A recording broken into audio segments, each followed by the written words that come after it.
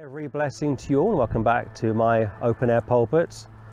A very beautiful June morning, a bit breezy, but as far as the rain is concerned, not a cloud in the sky, no insects, no flies yet, just a very noisy bird behind me and a tractor to the other side of me.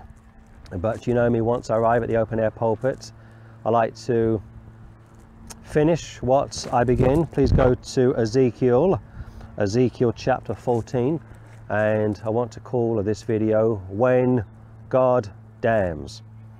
I don't like that expression, GD. It became popular, it became prevalent, it became a common used description or term back in the 1960s, 1970s. Hollywood always pushing the boundaries, trying to get away with more wickedness, decided they could start to blaspheme. But if you go back to the 1930s, 1940s, 1950s in Hollywood, they had what was called the Hays Code, and the Hays Code made it very difficult for Hollywood to blaspheme God. Hard to think now, isn't it? They had to be very careful about innuendos, inappropriate scenes, so on and so forth. And for maybe 25 years, Hollywood had to be careful what they said. But the 60s, 70s, 80s came, the floodgates opened, and all of a sudden that term GD or JC or OMG became a very popular and disgusting term. And now it's pretty much in every movie or in most articles on the radio as well. You can't get away from it, can you? Ezekiel chapter 14, look at verse 1 if you will. Then came certain of the elders of Israel unto me, and sat before me. So Ezekiel is a type of Christ. All of the Old Testament prophets are types of Christ at the first advent. All of the kings of Israel are types of Christ at the second advent. 2, and the word of the Lord came unto me, saying, Son of man, these men have set up their idols in their heart, and put the stumbling block of their iniquity before their face. Should I be inquired of at all by them? Son of man. Jesus Christ called himself the Son of Man 80 times. He called himself the Son of God 40 times. So again, the prophets from the Old Testament are all types of Christ at the first advent, whereas the kings, all of the kings without exception, are types of Christ at this second advent. And here it says how the word of the Lord came unto him, verse 2. Now for 2,500 years from Adam to Abraham right up until the end of Moses' life, there's no written word of God anywhere on the face of the earth. For 2,500 years you've got God speaking to people, sending holy men of God as they were moved by the Holy Ghost, people like Melchizedek. Enoch would say how the Lord comes with 10,000s of his saints. And of course, thousand or thousands in Hebrew was used and is used to denote many, many people. A number too high to count. In Hebrew, there's no word for million or billion, at least not in biblical times. So the term thousands is used, whereas from memory, I think the term million is found at least once in the New Testament, because the New Testament was written in Greek, of course. And the word of the Lord came unto me, saying, Son of man. We could say this, the word of the Lord came unto Jesus, Son of man. Should I be inquired of those that are coming to me, like the Pharisees, like the Sadducees? Because again, Ezekiel is a type of Christ, but around the time of this writing, 600 BC, the Jews are all pretty much in bondage. You got a few that were righteous, like when Christ came the first time, only a few were ready for his arrival, righteous, hearts were clean, in a limited sense, you understand. Son of man, these men have set up their idols in their hearts. It's always a heart problem, isn't it? And put the stumbling block of their iniquity before their face. It's their own fault. And we say this, it was self-inflicted. We say this, well, she took her own life, he took his own life, she's a drug addict, he's an alcoholic. 9 times out of 10, It's self-infliction. Colon. Should I be inquired of at all by them? Could you imagine the Lord saying that to you? Appearing to you and saying, such and such, your neighbour or your mother or your father, your husband or your wife, your son or your daughter is trying to reach me. Should I make myself available to them? You'd be floored. You'd be awestruck. You'd be on your face saying, but Lord, I'm not worthy to enjoy such an intimate relationship with you.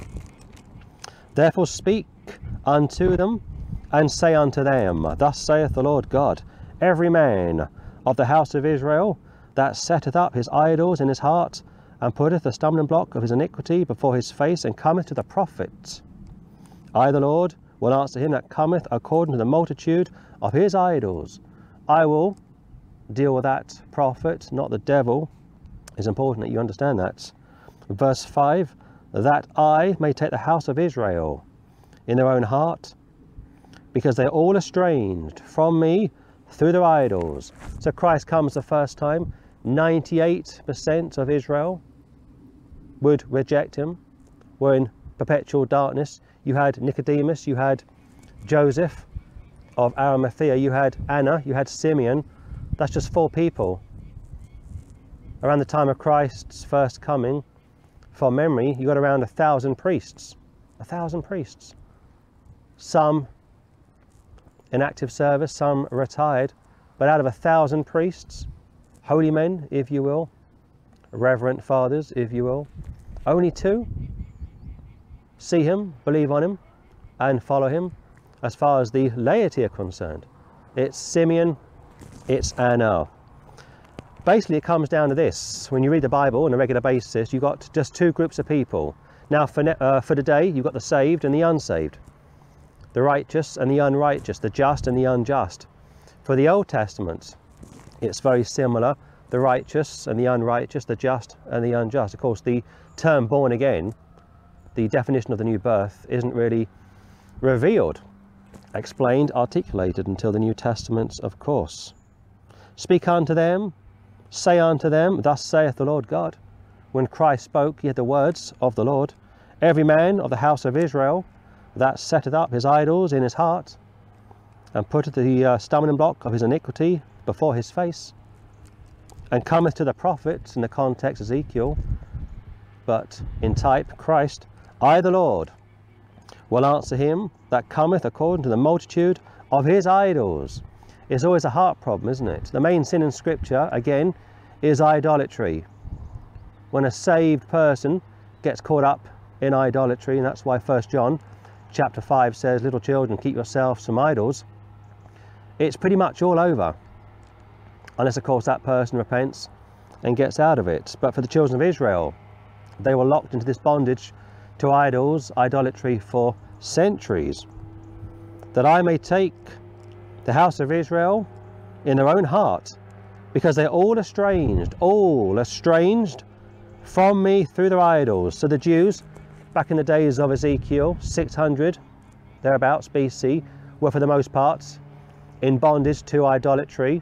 Ezekiel is a companion to Jeremiah, and if you read Ezekiel and Jeremiah together, you get a great blessing, you get a great revelation, and also a very vivid and sad picture of God's elect people. Never forget that, his elect people being constantly buffeted with idolatry. And that's one of the reasons why I think when Christ came the first time, most of Jewry didn't receive him. It wasn't that they had the idols like they did back in the Old Testament times, but they're very cozy to Rome. They had a good thing going, you see. And later on they would say how they had no king but Caesar. They would actually pick Caesar over Christ. So in a sense, in a limited sense, they had a different type of an idol problem. Look at verse 6. Therefore say unto the house of Israel, thus saith the Lord God, repent, and turn yourselves from your idols. Now in the context, this is aimed at the Jews under the law. This is God's covenantal people. Luke chapter 13, Jesus, the Jewish Messiah, would say to Israel, repent, except you repent, you should all likewise perish. Repentance from the Old Testament, and here clearly found over in verse 6, means to quit doing it, turn from it. But for the New Testament, like Acts chapter 20, it says repentance towards God, acknowledging that there's only one God, accepting there is only one God, because most of Paul's converts had been heathen, Gentiles, worshipping many gods. Repentance towards God, accept there is only one God, and faith in the Lord Jesus Christ. Put your faith in the Lord Jesus Christ. Trust him alone to save you. So for the Old Testament, repentance means, and here, quit doing wrong, start doing right. But for the New Testament, a turn from unbelief to belief, acknowledging that there's only one God, but on top of that, how that one God sent his only begotten Son into the world. Repent and turn yourselves from your idols, here, literally, and turn away your faces from all your abominations. So Ezekiel, type of Christ, would say to his people, repent. And of course, God is speaking through Ezekiel. It says over in the Gospel of John how the Holy Ghost wasn't given by measure to the Lord Jesus Christ. In other words, when he spoke, he had the complete revelation, the complete authority from heaven to say what he did and do what he did. He had the Holy Ghost anointing him, and the words are of course from the Father. Say unto the house of Israel, thus saith the Lord God, God is speaking, repent and turn yourselves from your idols. In the context, physical idols. Before you got saved, you had spiritual idols, probably. You probably worshipped yourself. You probably had a very high view of yourself. But people today, all over the world, are still locked into physical idolatry, physical bondage. Turn away your faces from all your abominations. Don't even look at these idols. Verse 3, verse 4, don't even speak about such wickedness. Every time you speak about such wickedness, every time you entertain such depravity, if you're not careful, it can get a hold on you and draw you back to where you once were. 7, for every one of the house of Israel, or the stranger that sojourneth in Israel, which separated himself from me, and setteth up his idols in his heart, and putteth the stumbling block of his iniquity before his face, and cometh to a prophet to inquire of him concerning me, I the Lord will answer him by myself. I don't need the devil, he's saying. And most people today are fearful of the devil, and rightly so, but the devil has a limited mandate. The devil only knows so much. God is still sovereign, everywhere at the same time, all powerful, knows all of your thoughts, sees and hears everything. The devil is limited as to what he does and does not know. And that's why the Lord is taking the lead here and reminding Israel that their relationship, their covenant is with him, not the devil, nor false gods.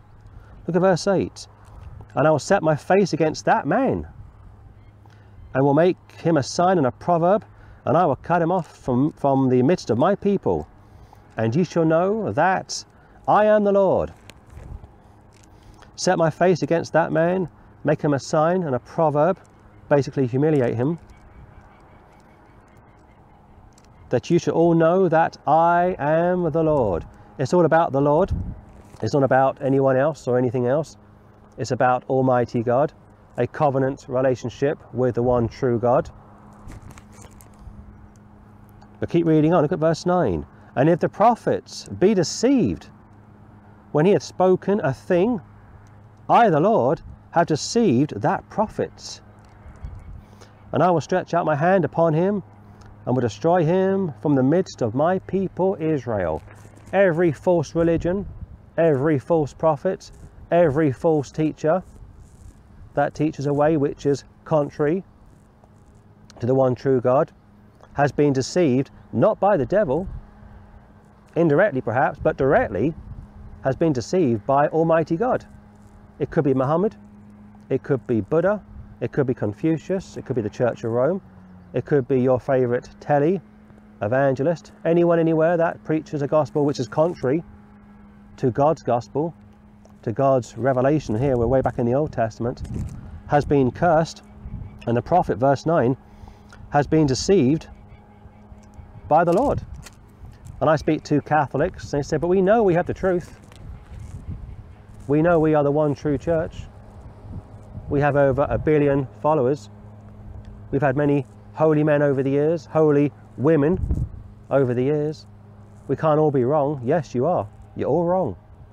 God is deceiving your system, and that's why you were told to come out of her, my people.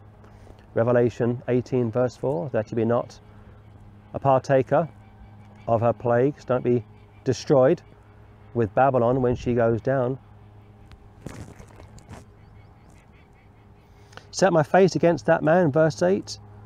Make him a sign and a proverb, and I will cut him off from the midst of my people. Destroy him, in the context, Israel, but in a timeless sense, for all of eternity, or from the end of the Old Testament going into the New Testament, and from the New Testament right up until the end of the tribulation. That ye shall know, all of you will know that I am the Lord. It's all about him, you see.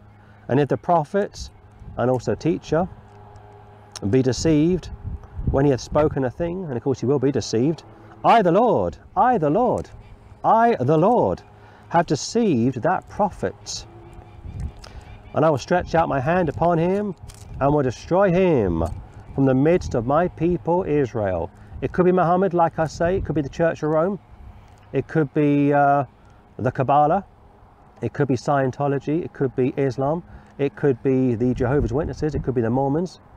It could be the Freemasons. Most of the world is still very religious up until this current date, this current era. Although when you go to college, university, you are educated out of being a theist.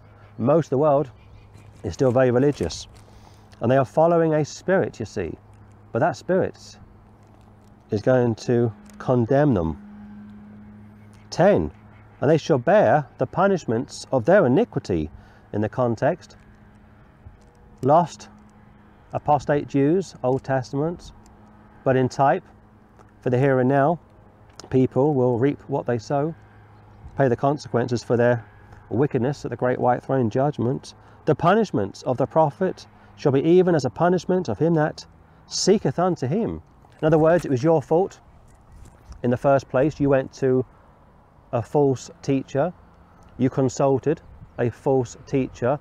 The false teacher is going to be destroyed because God has raised him up to destroy him. But those that follow his gospel, those that follow his lead, are also going to be destroyed because they have a conscience, you see. Just because you have a burning sensation in your bosom, or just because you feel safe and sound with 1 billion people behind you, it could be Church of Rome or Islam, doesn't mean a thing. Is it biblical? Can it be substantiated from the Word of God? The words of the Lord are pure words, purified in a furnace of the earth 7 times. God will speak first and foremost in Hebrew, then Aramaic, then Greek, then it would be Old Syriac, Old Latin, Old German, then it would be English. And if you're not a King James Bible believer, what is your final authority? What are you trusting in? Your church? Your feelings? Your heart is desperately wicked. Who can know it? Not only wicked, but deceived. Please excuse the bird behind me. Must be the breeding season. And the tractor also behind me.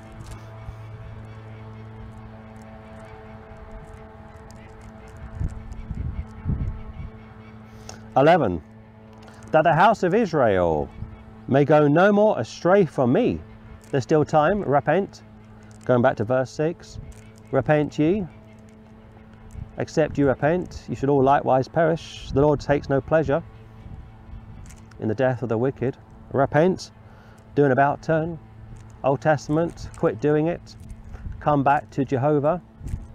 New Testament, Acts chapter 20, Pauline epistles, repent, change your mind. Acknowledge there is only one true all-powerful and eternal God, and put your faith in his only begotten Son in order to be saved.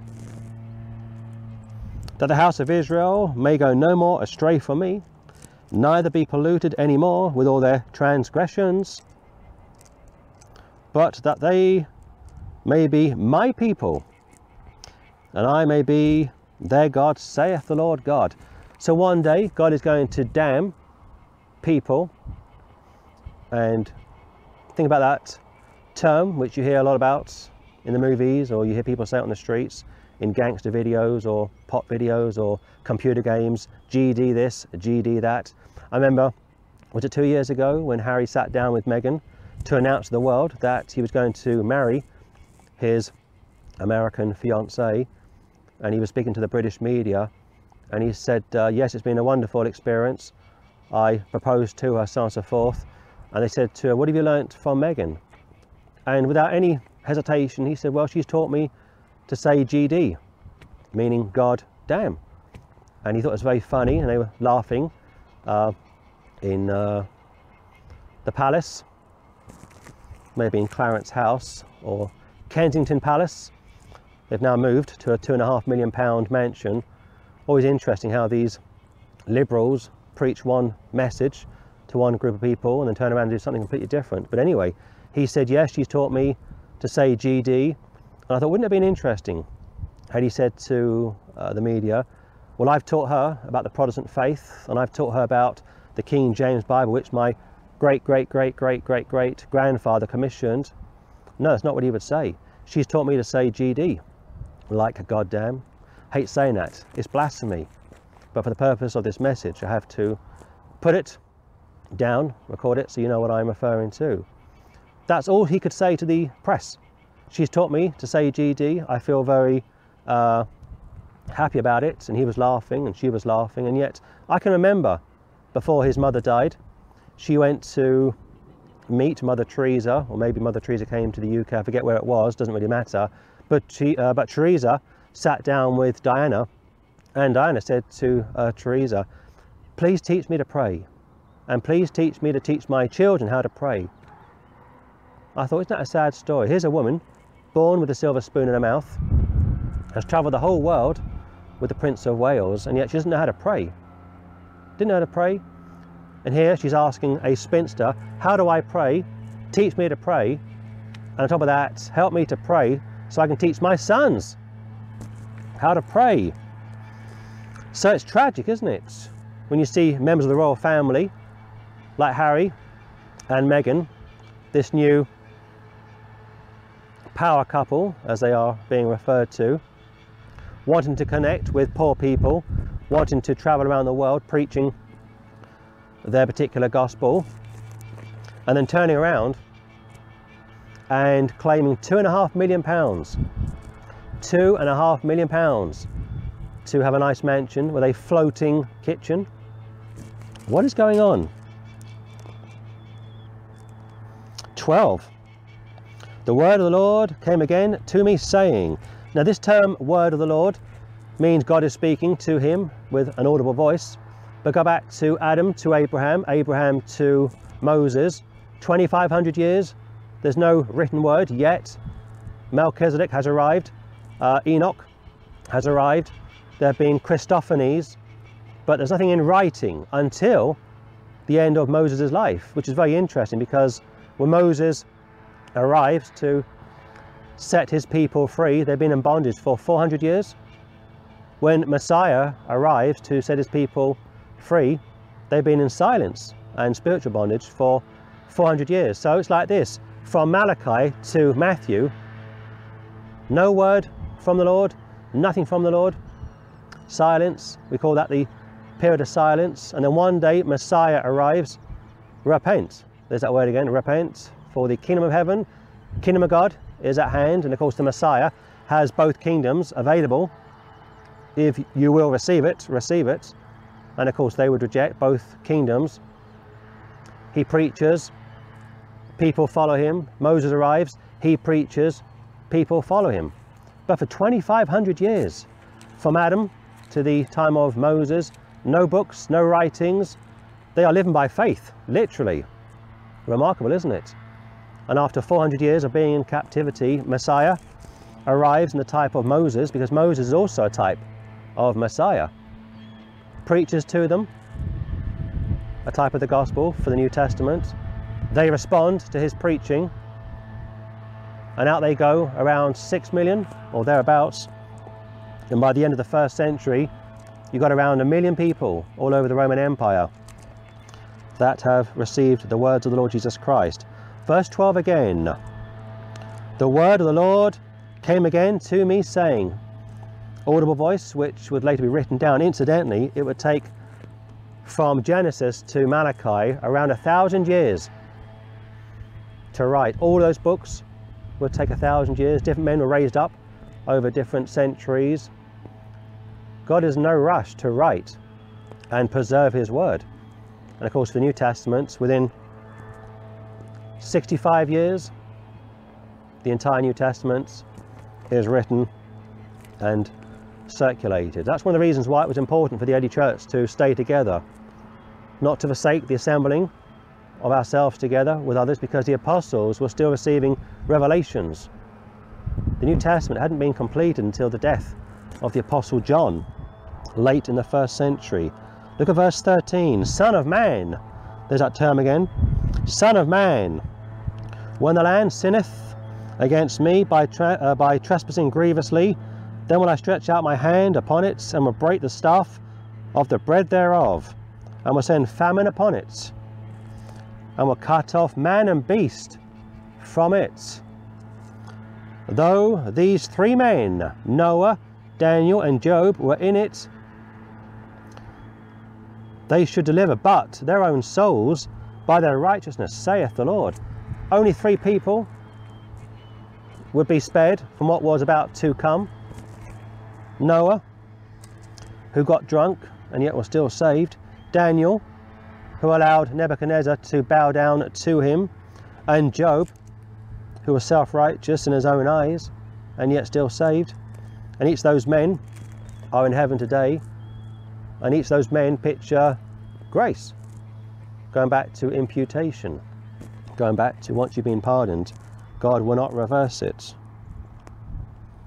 Though these 3 men, Noah, Daniel, and Job, were in it, like living in Israel around the time of Ezekiel, they should deliver but their own souls by their righteousness, by their standing, by their relationship with Jehovah, not, in other words, faith and works, which is taught and preached by certain dispensationalists, but because they were saved, they were righteous, and their righteousness was held up as an example to others.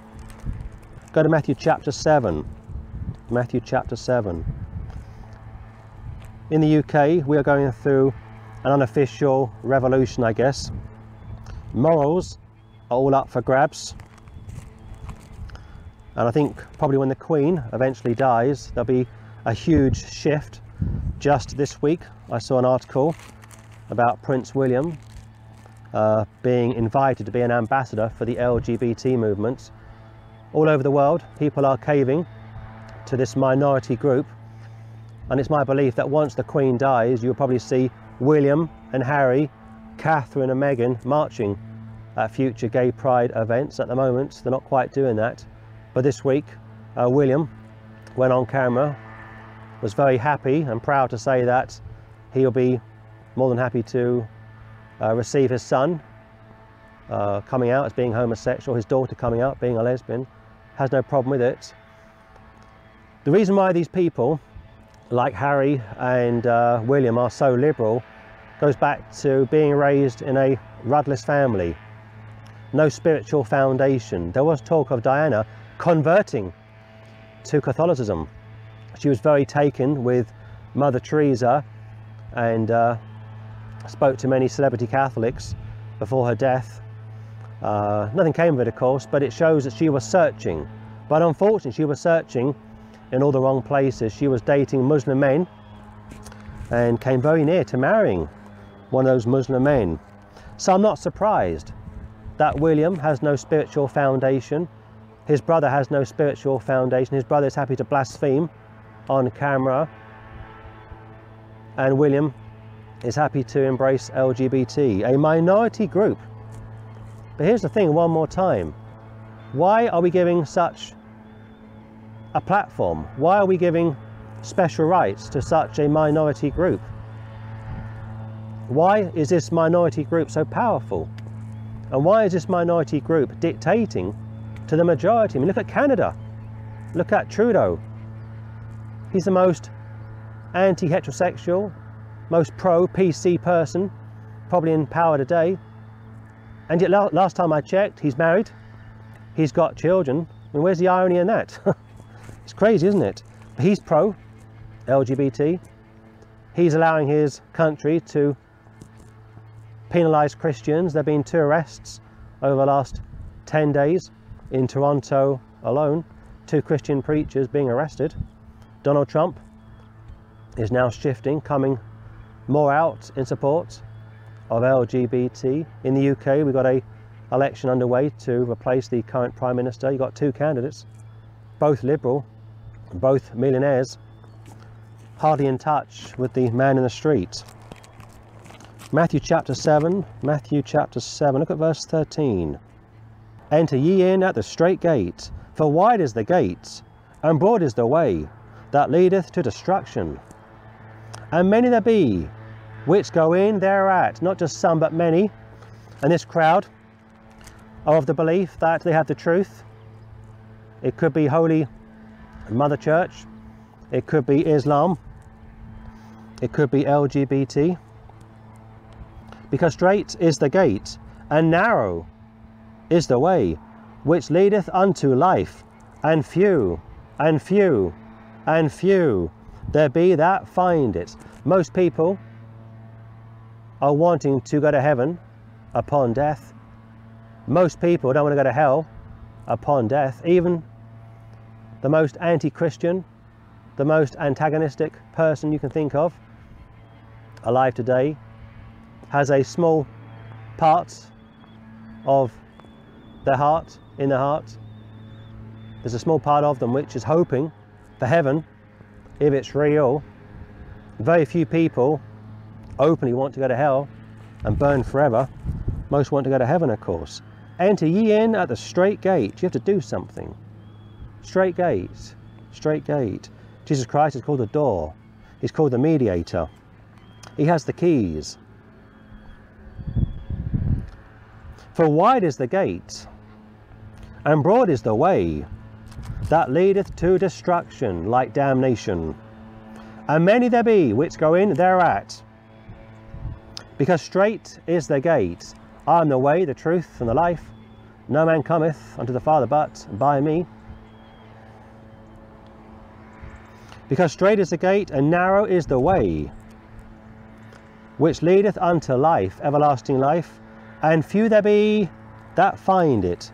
Go to Luke chapter 13. We are currently updating our websites, and we've also reactivated our Spanish YouTube channel. And over the next probably 3 or 4, 5 or 6 months, my Romans Bible study will be translated into Spanish. In fact, it's already been translated. It's now being produced into video format, and we want to try and reach as many Spanish speaking people all over the world. So please subscribe to our Spanish YouTube channel. Updating old articles, and only this morning I came across an article that I wrote 2013, where have the years gone, of William and Harry and Catherine promoting Harry Potter, promoting witchcraft. Again, go back to their parents, go back to William and Harry's parents. No spiritual foundation. Teresa, teach me how to pray, please. Help me to help my sons to pray. You would have thought that the Queen would have taught her grandsons to pray. Doesn't seem so. And yet when William married Catherine, when Harry married Meghan, both of their wives had to convert to the Church of England. Incredible, isn't it? And yet down the line, promoting Harry Potter, LGBT, blaspheming on camera. The whole world has gone backwards. It's now an upside down world. Luke chapter 13. Luke chapter 13. Look at verse 23. Then said one unto him, Lord, are there few that be saved? And he said unto them, strive to enter in at the strait gate. It's going to be me, not Muhammad. It's going to be me, not Mary. It's going to be me, not the Church of Rome. It's going to be me, not Harry Potter. It's going to be me, not LGBT. It's going to be me, not Yabulon. It's going to be me, not Sitting Bull. It's going to be me, not Confucius. You talk about exclusive. For many, I say unto you, will seek to enter in and shall not be able. So again, the most ardent atheist, the most critical anti-Christian, the most conniving charlatan, deep down in their being, wants to go to heaven upon death. Only a sadist would want to go to hell forever. And that's why he says how many are going to want to be saved upon death, but shall not be able. 25. When once the master of the house is risen up and has shut to the door, and ye begin to stand without and to knock at the door, saying, Lord, Lord, open unto us. And he shall answer and say unto you, I know you not whence ye are. Now this is also in reference to the second advent, in reference to Matthew 25, the sheep and the goat, wheat and the tares. But in type, we can apply this to religious people today when they die, are expecting heaven, and yet they get hell. Going back to Ezekiel, how the Lord himself has deceived that prophet and has deceived those that are following such a prophet. 26. Then shall you begin to say, we have eaten and drunk in thy presence, and thou hast taught in our streets. We thought we knew you, Jesus. We thought we knew the one true God. We thought we had intimacy with you. And I always think of the Catholics from verse 26. They take their communion very seriously. They actually believe that the priest has power to transform the wafer, a piece of bread, into the bread of life, literally, and the wine into the blood of Christ, literally. They believe that. They still do to this day. Only to hear this from 27. But he shall say, I tell you, I know ye not whence ye are. Where you from? I don't know where you are from. Depart from me, all ye workers of iniquity. There shall be weeping and gnashing of teeth, when ye shall see Abraham and Isaac and Jacob and all the prophets in the kingdom of God, and you yourselves thrust out. In the context, unbelieving Jews, but again in type, prophecy, people who are religious but are not following the one true God, are following false teachers, false prophets that have been raised up by the Lord to punish them. Go to 2 Thessalonians chapter 2. This has got to be one of the busiest trips in recent times for me. Not only busy, but very noisy, I should say. Very noisy pulpit today. My apologies. It's a beautiful sunny morning, but it's windy. And like I say, there are farmers out today cutting the grass, and a bird behind me, which I saw when I first arrived, a beautiful bird, probably defending its newborn. 2 Thessalonians chapter 2, look at verse 8 please. And then shall that wicked be revealed, Antichrist of course, whom the Lord shall consume with the spirit of his mouth, Holy Ghost, and shall destroy with the brightness of his coming, second advent, like transfiguration, even him whose coming is after the working of Satan, with all power and signs and lying wonders. You've got the sign gifts, and with all deceivableness of unrighteousness in them that perish, because they received not the love of the truth, being the Lord Jesus Christ, that they might be saved. So very quickly, allow me to say this as a quick footnote in reference to my last video, Mark of the Beast. The serpent, Genesis chapter 3, has a seed, a spiritual seed, not a literal seed. The Saviour has a seed, Isaiah 53, not a physical seed, but a spiritual seed. Christ has a church. Christ had no physical children. The devil has no physical children. Yes, Judas is called a devil, John chapter 6, but be mindful of this from Luke 22, how the devil would enter into Judas Iscariot. And at that moment, Judas becomes the son of perdition. And also Judas had a father called Simon. So it's my belief that the devil has a spiritual line running from probably Abel right down to the final Antichrist, who also arrives on the scene, starts off all very well, uses flattery to get his own way, promises peace, uses peace to seduce the world, and then at a point of the Lord's choosing, the devil enters into the Antichrist and he becomes a man of sin. Verse 11, and for this cause God shall send them strong delusion, that they should believe a lie. It's found in both Testaments. Ezekiel 14, 2 Thessalonians chapter 2. Never mind fearing the devil. Yes, he's powerful. And when the Lord allows him to work over one of his children, he takes great delight in that. But you should be fearing Almighty God. Repentance towards God, one more time. Acts chapter 20. And faith towards, faith in the Lord Jesus Christ.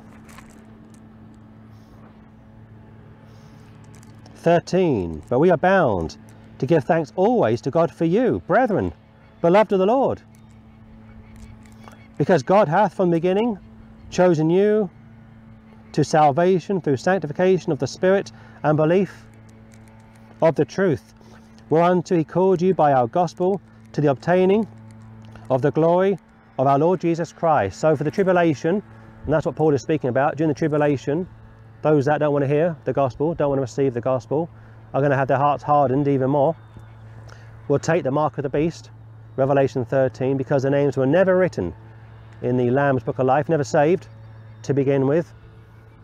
But another group will go through the tribulation, get saved, and will not take the mark of the beast.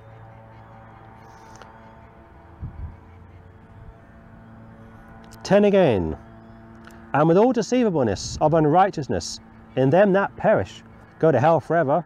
And yet, as I was updating one of my articles this morning on William and Harry and Kate endorsing Harry Potter, witchcraft, maybe 5 or 6 years ago or thereabouts, at the same time the Archbishop of Canterbury was giving press briefings about the state of the banks, the recession, food banks. Never once did Welby come out since then or before then or after then. Never once has Welby come out and said the occult is wrong and explain why. LGBT is wrong and explain why. The ecumenical movement is wrong and explain why. There's a spirit behind Welby, you see. There's a spirit behind the Church of England. There's a spirit behind the Church of Rome. There's a spirit behind LGBT. There's a spirit behind Islam, Catholicism, even modern Judaism.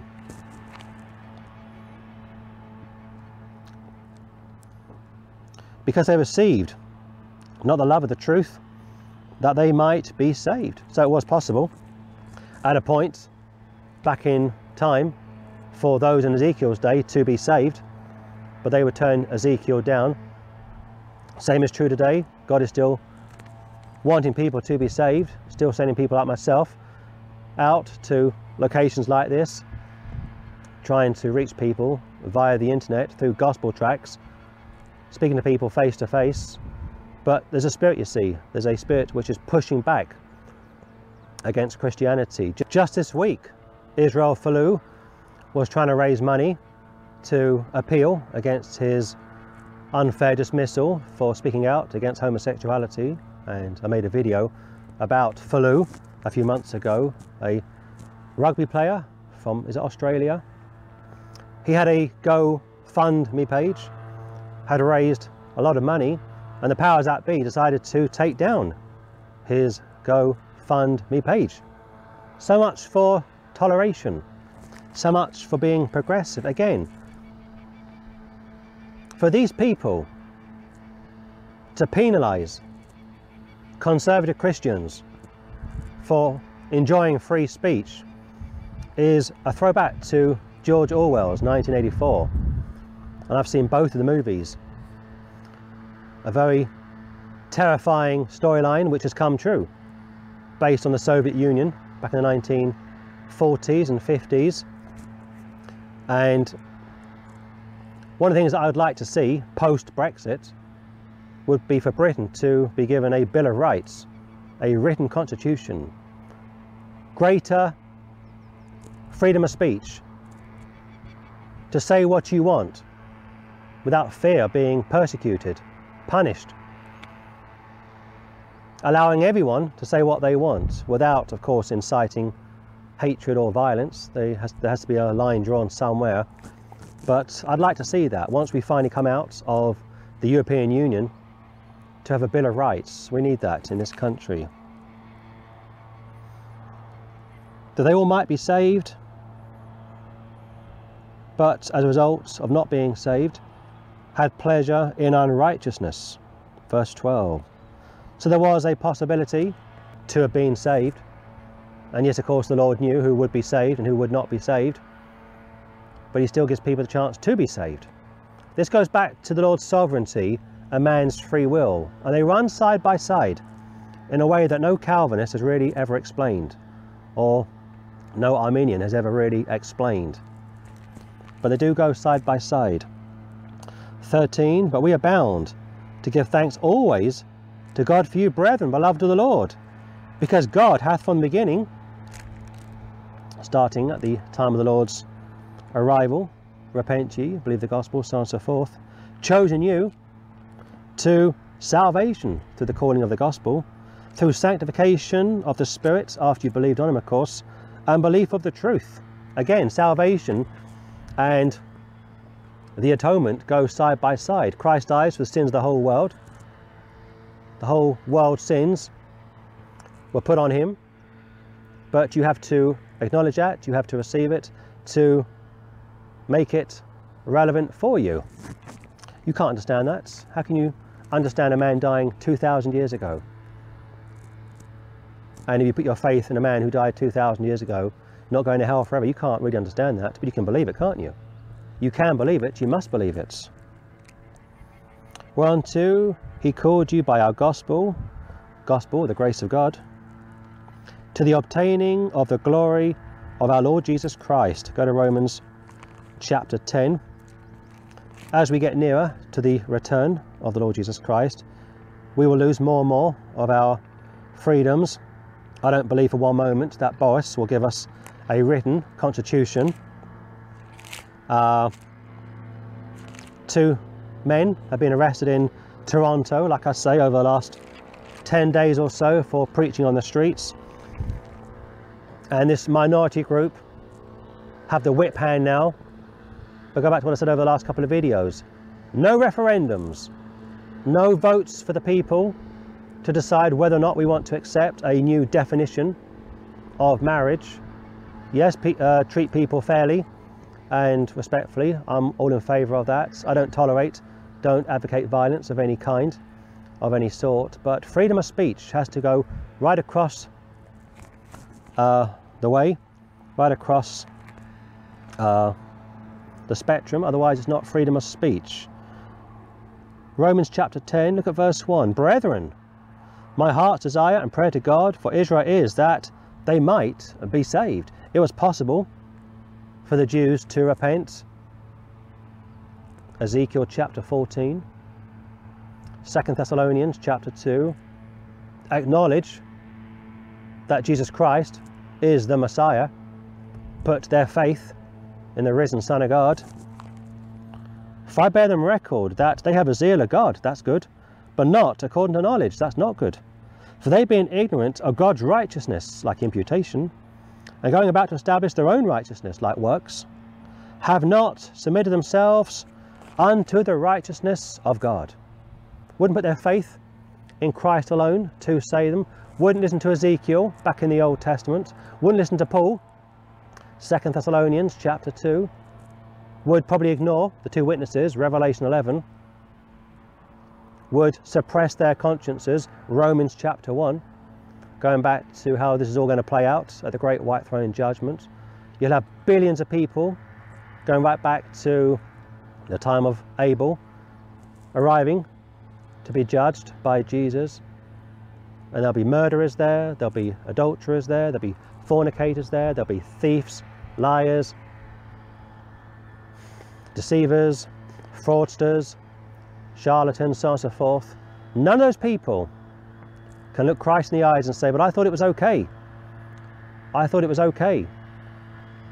I went to the Church of Rome, they may say. I was a Muslim, they may say. We followed the Kabbalah, they may say.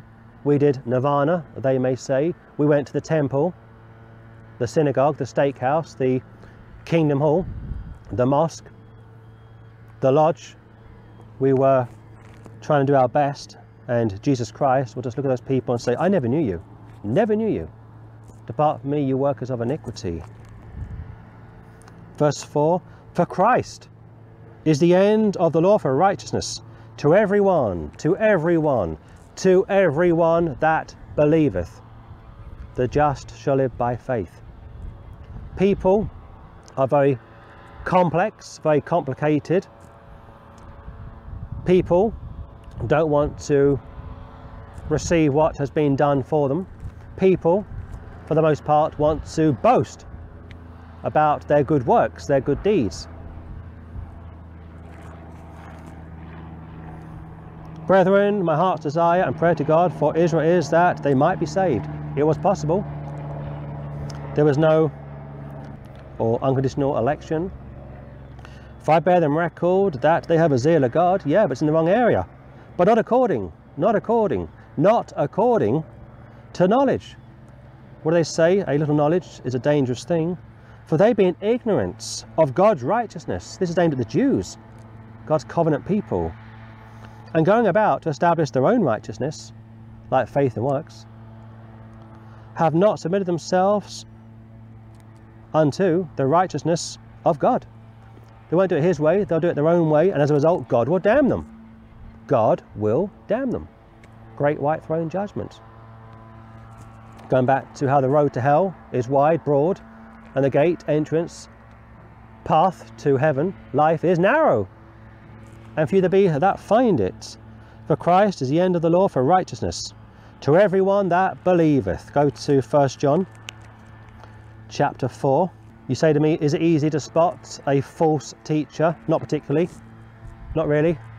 The apostles spent 3.5 years with Jesus. Judas, son of Simon, was one of their own, did miracles, would raise up the dead, cast out devils, saw and heard pretty much everything, and yet his heart, going back to Romans 10:1, or Romans 10 verses 1 to 4, which we just looked at, his heart wasn't any good, desperately wicked, deceitful above all things, and when push came to shove, would think nothing of selling out the Lord. Beloved, believe not every spirit, but try the spirits, whether they are of God. Because many false prophets are gone out into the world. Prophets, teachers, evangelists. Paul says over in 2 Corinthians 11, how these preachers, prophets, for the most part, appear as ministers of righteousness, preaching a holiness message. Interesting. Not an anti-holiness message, but a holiness message. And of course we refer to those people as Lordship Salvationists. Could be Arminian, it could be Calvinist, and Paul says they are from the devil, not from the Lord. Just lost my place. Try the spirits, test the spirits, roll up your sleeves basically, because many false prophets are gone out into the world. 2 Peter 2:1 says how these false teachers make merchandise off you, deny the only Lord God that bought them. Look at verse 2. Hereby know ye the Spirit of God. Every spirit that confesseth that Jesus Christ is come in the flesh is of God. And every spirit that confesseth not that Jesus Christ is come in the flesh is not of God. And this is that spirit of Antichrist, whereof ye have heard that it should come, and even now already is it in the world. So basically, if you want to test someone, try someone out, just ask them, do they confess that Jesus Christ has come in the flesh? They could lie to you, of course, so there's no way to be completely clear or to be completely safe from being deceived, but at least you can say to them, do you confess that Jesus Christ has come in the flesh? Do you believe that Jesus Christ is Jehovah God? Do you believe that Jesus Christ is God Almighty? And of course the Muslims will say no, so you can tick them off. And the JWs will say no, tick them off. And the Mormons will say that Jesus Christ was a God, or one of the gods, you can tick them off. And the Jews will say no, we don't believe that Jesus Christ is Jehovah, tick them off. And yet the Catholics, not so easy with the Catholics, because the Catholics believe that Jesus Christ is God Almighty. But the Catholics fall foul of Romans chapter 10, verses 1, 2, 3 and 4. The Church of Rome are ignorant of God's righteousness and going about to establish their own righteousness, have not submitted themselves unto the righteousness which is of God. So 1 John chapter 4 deals with Islam, like I say, Judaism, Mormons, Jehovah's Witnesses, the Freemasons and others, but doesn't deal specifically with the Church of Rome, because they do teach that Jesus Christ is Jehovah manifest in the flesh. Beloved, believe not every spirit, every preacher, every teacher, every messenger, but try the spirits, check them out, whether they are of God. There's that word again, of God, meaning have they come from God. There's only three spirits. There's the spirit of man, there's the spirit of God, and there's the spirit of the devil. And if you're born again, you have the Spirit of God. Because many false prophets are gone out into the world, hereby know you the Spirit of God. Every spirit that confesseth that Jesus Christ is come in the flesh is of God. Is he Jehovah God? Is he God's only begotten Son? Can we be saved solely through him? Yes or no? If they say yes, you're dealing with somebody who is legit. And if they say no, you're dealing with somebody who is illegitimate. And every spirit that confesseth not that Jesus Christ is come in the flesh is not of God. Chuck them out if they say no to verse 2. And this is that spirit of Antichrist, whereof ye have heard that it should come, and even now already is it in the world. So you have to check out people, you have to ask people, you have to take the time out to inspect what people teach and preach and advocate. It's not easy because people can lie to you. It's my belief that most of what you see online is fake, fraudulent. I think 90% of what you see on YouTube is fraudulent, fake. Most of the churches in this country are just dead, wicked, evil and corrupt. The Archbishop of Canterbury, like I say, always laments over the state of finances, third world debt, this and that, and yet you ask him to speak about the occult, no comments, or LGBT, no comments, or Christians being persecuted, being silenced, like Israel Follou, no comments. I'm not advocating, incidentally, Israel Follou. I'm told he doesn't hold to some of the beliefs that I hold to. That's another subject for another day. That's for the judgment seat of Christ, if he's even saved. But he's entitled to have his say, right? He's entitled to have his say. It's unacceptable to see someone like Israel being penalised, having his GoFundMe channel, page, whatever it's called, shut down, because what he is advocating doesn't fit in with the criteria of this minority of minorities. We need a Bill of Rights in this country, like I say, post-Brexit. We need freedom of speech in this country. The Americans have got a good, decent constitution, and yet even the Americans are experiencing their way of life being altered, being affected. The Canadians have gone mad based on Justin Trudeau, like I say, advocating everything that God is against and condemning everything that God is for. The whole world is upside down. But here's the thing, 40, 50 years ago, it was illegal to be homosexual. If you were arrested for being a homosexual, you were given counselling. Now, if you criticise homosexuality, you are arrested. And if you criticise homosexuality, you are offered counselling. This is ridiculous. At least allow the people to have a vote on subjects like same-sex marriage, or even the retaining of the royal family. Never once have we been asked our opinion as to whether or not we want a royal family. Never once. We've been given one referendum on Brexit, and the majority of parliaments are against the people. 90% of parliaments, 90% of parliaments are against the vote of the public concerning Britain leaving Brussels. And I'll say this to you, had it gone the other way around, I would have said leave it. You know, the people have voted to stay in the EU. Let it be. Let it be. Look at Scotland, 2014. SNP told the UK, the entire population, that Scotland would have a one-off vote, once in a lifetime, they said. They lost it. They lost the vote, and now they are backpedaling. They want another vote. They lied. They lied to their own people. They lied to the country. The powers that be are of another spirit, not of God.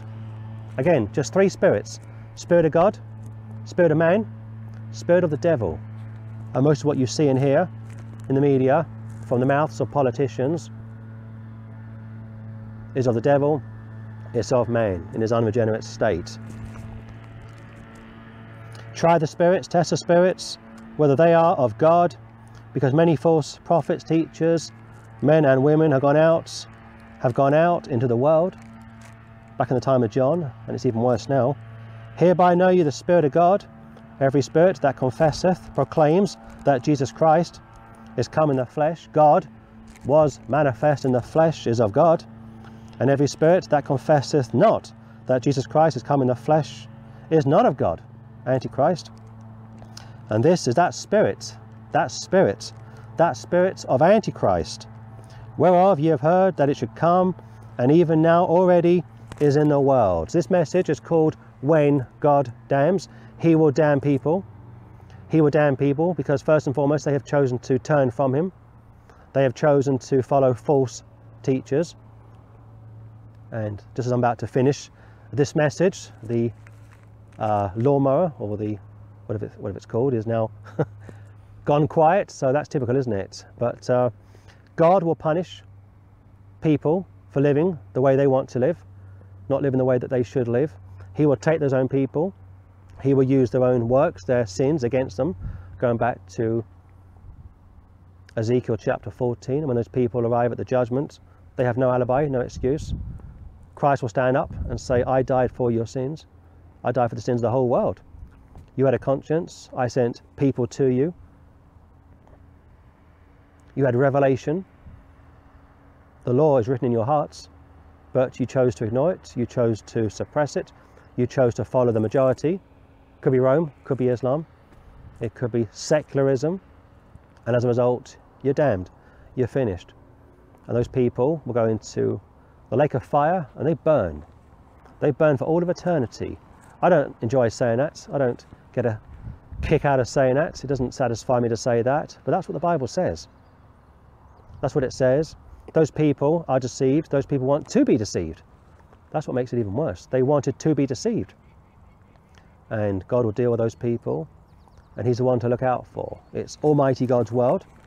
He made this world along with the Son and the Spirit. They control it. And they delegate, like I say, to the devil. And they reveal themselves through nature, through the Word of God. And what people do with that revelation is really down to them. But it does interest me one more time that for 2,500 years, there's no written word given to anyone, anywhere, at any time. Moses starts to write the first 5 books of the Bible and also the book of Job around 2,500 years into the creation of mankind. God speaks to people through words because we are humans, obviously. We communicate with words. And that's why if you are not a King James Bible believer, what is your final authority? I mean, if you don't want to be deceived, if you want to be on the right side of the Lord, what is your final authority? You say you've believed on him, you say you've received him, praise the Lord for that. You say you've trusted him to save you, praise the Lord for that. What's your final authority? Is it the King James? Or is it the New King James? Is it the NIV? Is it the ESV? Is it the Church of Rome? Is it the Mormons? Is it the Jehovah's Witnesses? What is your final authority? What can you hold up? Let's get my footing better. What is your final authority when it comes to what God has given you? Is it the King James? Or is it yourself? Is it your church? If it's not this book, let me say this to you. If it's not this book, you can quite easily be deceived, robbed of a reward, 2 John, hit the judgment seat, barren, and even ashamed, because you are your own worst enemy at the end of the day. And if you're not saved, if you're not born again, if you resent this book, as most people do, you are of the devil, you are of your own spirit, and the further you go from the Lord, the further you stray from him, the further you feed your flesh and stray from him, the more you have to answer for that at the great white throne judgment. God has deceived you. He has deceived your prophets. He has deceived your, could be science teachers, it could be your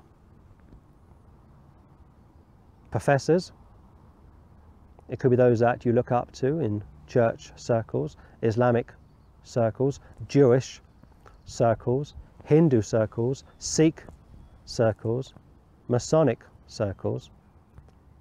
Ezekiel 14 is so broad, so broad.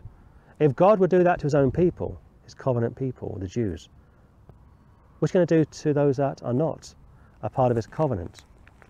If God allowed his son to be tortured and beaten to death, what would he do to those that are not a part of his family? Think about it. Jesus Christ was whipped, beaten, nailed to a cross for 6 hours, dragged around the streets of Jerusalem, carrying a cross twice his size, became sin for us who knew no sin. If God allowed that to happen to his only begotten son, my beloved son, what's he going to do to an unsaved man or an unsaved woman that arrives at the judgment? An unsaved man in the Bible is called a dog. An unsaved woman in the Bible is called a pig. And it's also been said by some teachers that when Christ said to the Jews over in John 8, how they are of their father the devil, and the lust of their father they will do, that somehow upon their death they take the shape of their father, because their father is referred to as a dragon, and their father, Mark chapter 9, Isaiah 66, is referred to as a worm. Their worm dieth not, and it's possible, and I'll say this, it is possible, I don't teach this, but it is possible that unsaved people post the great white throne judgment will not only go into hell forever and burn day and night, but they see a deterioration of the shape of their souls. To go beyond that is speculation, but I think there's something in that, and that's why it's so important for people to be born again right now. Get under the blood, trust Christ to save you. What are you waiting for? What are you waiting for? You're not guaranteed the next breath. So I think we will close it there. It's a beautiful sunny day, and I wanted to just change location slightly for today due to the wind, which, surprise surprise, has now gone, and the lawnmower, a massive lawnmower, I forget what they call it, a tractor of some kind with those huge propellers, has now finished, would you believe, and the bird, which was behind me, has probably gone to sleep to enjoy some lunch. So welcome to my pulpit. This is what it's like. I come up here, I never know what to expect. There could be people walking, ramblers, and yes, I do give tracts to people if they stop and talk, but most don't. But I always try and do the best I can when I get to the open air pulpits, and by the grace of God I've been able to record this message, a depressing message, but it makes sense when you really study the book of Ezekiel to see why people are so difficult to reach, so stubborn. The Bible says how the Jews are a stiff-necked people, found at least twice in the Old Testament and once in the book of Acts. If that's what the Jews are like, as God's covenantal people, if God would raise up false prophets to deceive his own people who had already turned from him, he'll have no qualms doing that to Gentiles today. No qualms. It could be the Moonies, it could be the Children of God, it could be any of these New Age groups, movements. It could be anyone anywhere who isn't a believer in Jesus Christ, doesn't have a final authority, and those people got no chance in the world to avoid being deceived and forever damned. But if you repent one last time, if you put your faith in Christ alone, trust in his death, burial, and resurrection, and start reading, studying, believing your Bible, like the King James Bible, you can't be moved. You're like a palm tree, perfect, upright. You may slightly blow, only slightly blow, but you don't go to the left, you don't go to the right. A good analogy for politics. You are non-partisan. You are like a palm tree. You're perfect, upright. And when the judgment seat of Christ comes along, you may get 5 crowns, you may get 4, you may get 3, you may get 2, you may get 1. But one thing you are already given right now is everlasting life. You are promised everlasting life. No other faith system can give you that. Only biblical Christianity can give it to you in writing. I like that, in writing. And all other religions, when it comes down to it, are all pretty much the same. Works, works, works, and some more works. And even after all of those works, they still don't know if they're coming or going. And I will now sign out and wish you every blessing and happiness in the wonderful name of our great God and Saviour, the Lord Jesus Christ. Amen and amen.